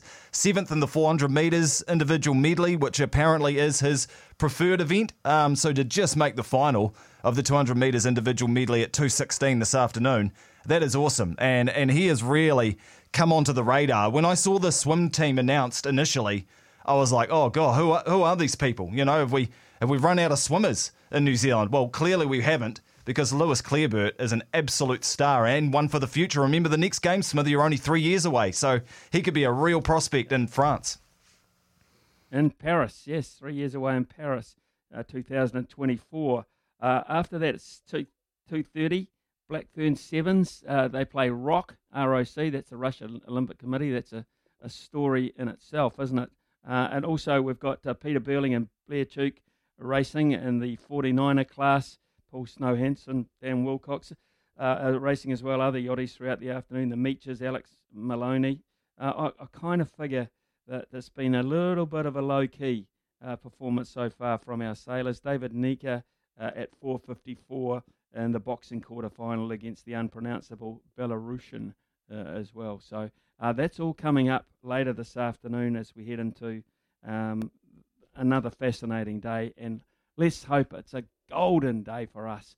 I've got a message here, a text message for Trudy, actually. Jim from Temuka has texted in. Trudy says, I've got an axe. This is pertaining to the story that you read at 11 o'clock. I have an axe. Just what finger do I need to get gone to get the acting job? Oh, my God, what a story that is. It's 11:30, Trudy. We need Stump by Smithy callers as well as we head towards the news. 0800 150 811. There's a chance for you to win $50 worth of vouchers from the TAB. All you have to do is be brighter and wiser on the subject that you choose than me. And at the moment, that's got to be pretty easy. Ian Smith's had a good match here. Stumped by Smithy. Ian Smith really is top class at his job. Here we are, Smithy, into the last half hour of week number 2 here on SENZ, and it is Stumped by Smithy. We have got Ryan on the phone from Christchurch. G'day, Ryan. Hey, boys, you all right? Yeah, I'm good, mate. I'm really good. You know how it works. You get 3 sports, choose one, then get 3 questions right, and you will win a $50 voucher from the TAB. But get one wrong, Smithy's got his gloves ready. He's been stumping a few people this week, so we'll see how he goes today. Your 3 sports will be cricket, netball, and Olympics. Oh, I'd like to go cricket, but I think if I get it wrong, Smithy will know it, so I'll go Olympics. Olympics, I like it. 'Tis the season, isn't it? So let's get into it. Olympics, let's go. All right, Ryan from Christchurch. Very topical person this week, actually. American gymnast Simone Biles took the Rio 2016 Games by storm. How many medals did she win? 5. Just a couple of chips down the wicket, right in the slot, and away it goes. 5 medals, you're exactly right. Do you know what colour they were? Gold. 4 gold and 1 bronze, and everyone was picking maybe 6 this time that she would get, but no, she'll just get 1 silver, I think, from the teams. Smithy, how would you have gone from that one? 4, but I did read, shows my recollection of being able to restore things these days. I did read that figure because she's been in such a big news item in the last couple of days. But yeah, I think you're right too, only 1 silver this time round, John. Question 2. Absolutely. Question number 2, Ryan from Christchurch. At the 1996 Olympics in Atlanta, American runner Michael Johnson became the first athlete to complete the double in which 2 events? 200, 400. Oh, mate. There he goes, all the way, up into the stand, one ahead into the first tier. That's hitting a cricket ball. You have crushed that. Did you watch that live back in the day? Oh, I can't remember. Yeah, probably. I would have been 18, so yeah, probably. Yeah, nice. Who could forget Michael Johnson, Smithy? One of the greats. Yeah, he was a great runner, absolutely, and he had a very unique, fast, bustling style that no one should sort of compete with. So, yeah, very good, Ryan. Now, question 3 is generally the one that people slip up on, so good luck, pal. Exactly. You know, you build up their confidence, they come charging out of the crease, and then they miss. So, will he miss? Ryan, which rower achieved the incredible feat of winning 5 gold medals in 5 consecutive Olympic Games? Just Stephen Redgrave. Just a couple of chips down the wicket, right in the slot, and away it goes.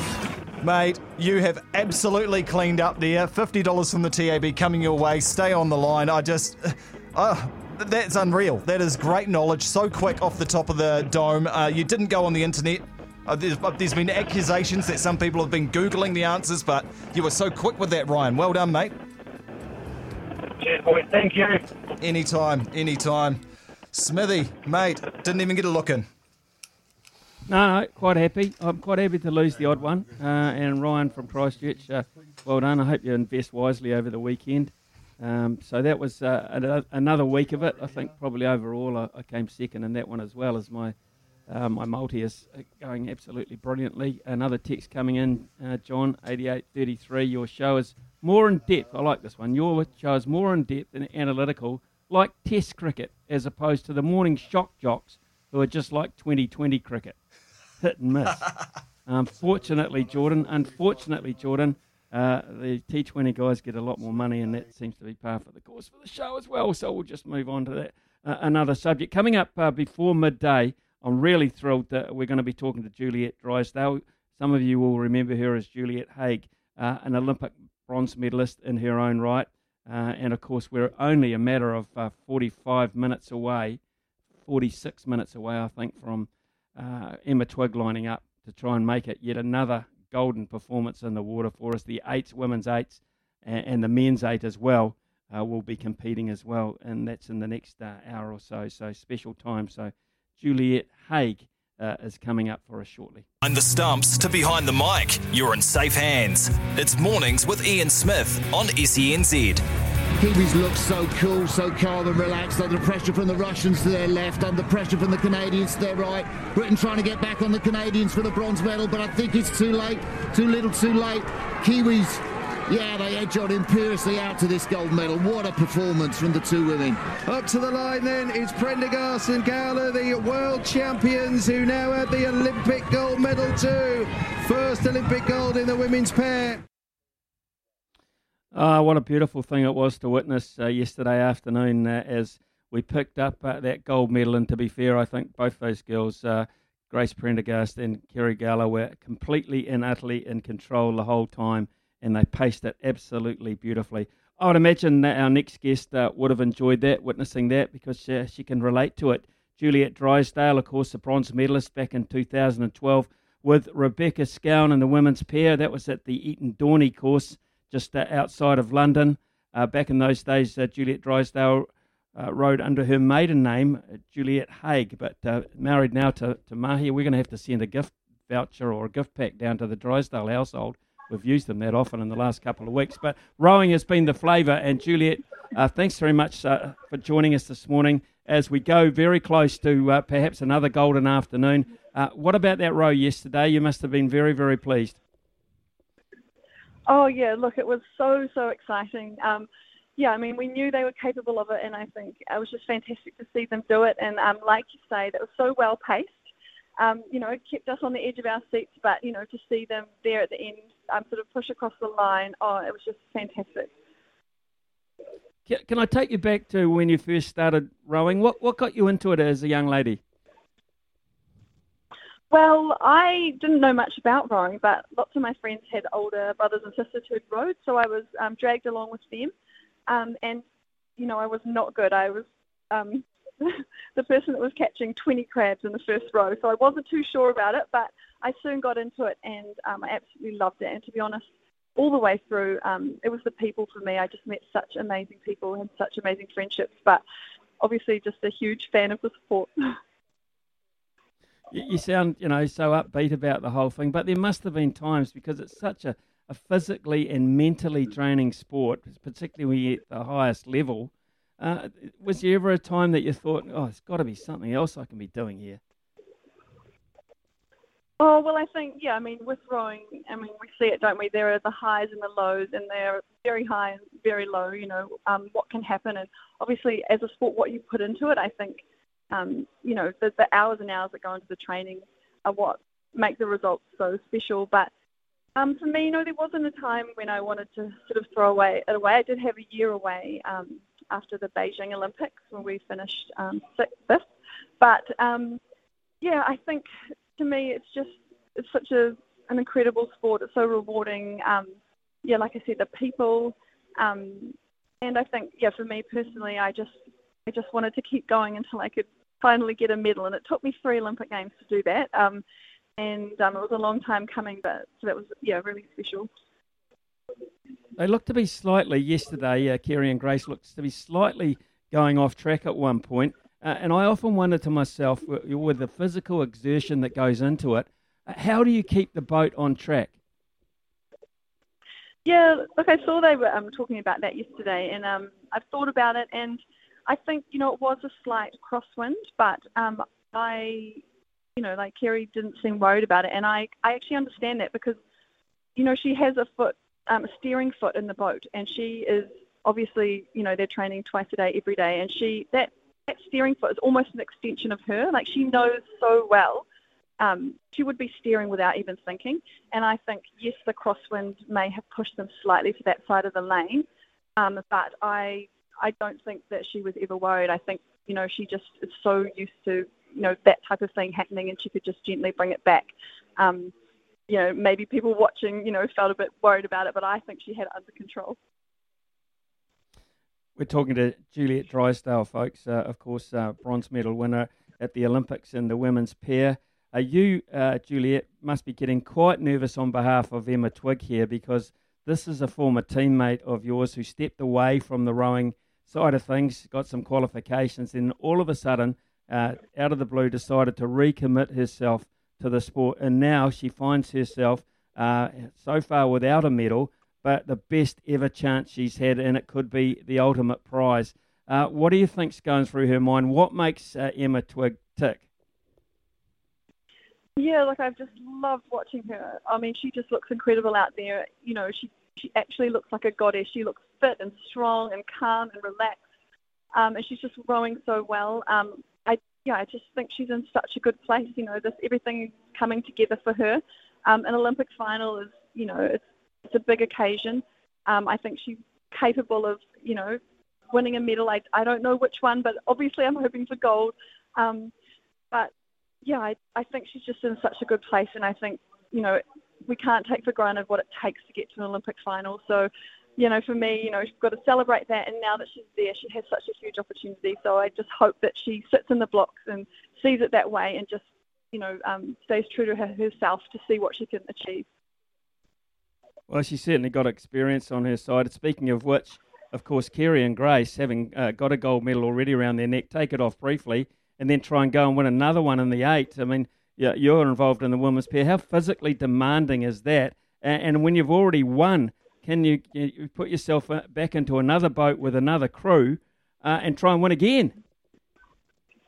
Yeah, well, I think they'll definitely be on a high. I think that will be an advantage. But they've actually, they've done this before. They've practiced this at World Champs. They've raced the pair and the 8. And I think, if anyone's capable of doing it, it's them. They've had amazing boat speed, and they've got a great, that women's 8 are just a fantastic group, very tight-knit.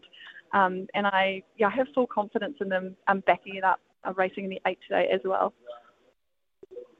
Well, you've put so much into rowing yourself. Women's rowing at pairs is in such a great state at the moment. It must make you, as part of the legacy of that, to be really proud the way things are shaping up.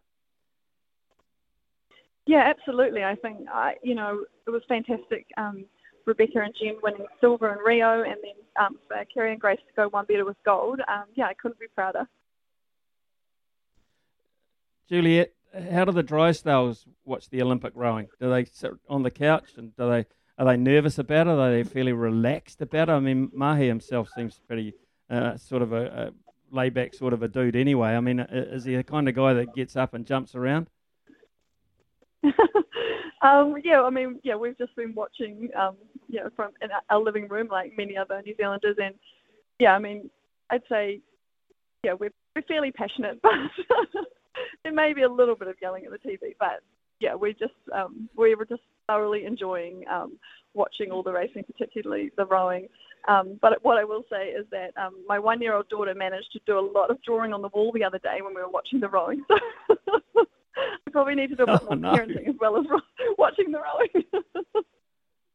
I know as you say, she's only 1, but do you imagine, have you even thought about which direction you're going to point her in? Oh, look, well, we've got 3, but look, I can't say at this point. They're still very young, and I think obviously the rowing is always there for them. But we'll just see where life takes them.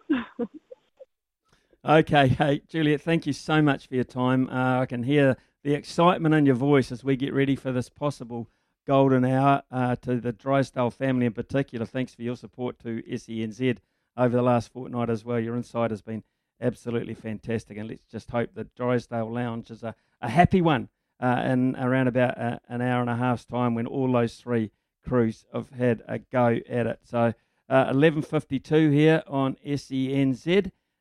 We're getting towards the end of a very busy week, and to wrap it up, I think we'll have a really relaxed chat with Staffy going into the midday news. Voice of sport in New Zealand. Superman! Nothing gets past Smithy. This is Mornings with Ian Smith on SENZ. It's 11:57 here on SENZ as we head towards the news at midday. Ryan Fox teeing off very shortly. Of course, he was 7 behind going into the second round, a 1-under round where he just didn't appear to be able to make too much happen. But he's that kind of golfer that he gets so hot, look out, he can make up some of that ground very, very quickly. 39th last time in Rio, looking for a big improvement there. Mark Stafford, of course, is taking you through the afternoon from 12 till 4. I'm not sure what to talk to you mainly about. Steph, Rassie Erasmus, it was a bit bizarre, wasn't it? Goodness me, what was happening there? It's very strange, isn't it?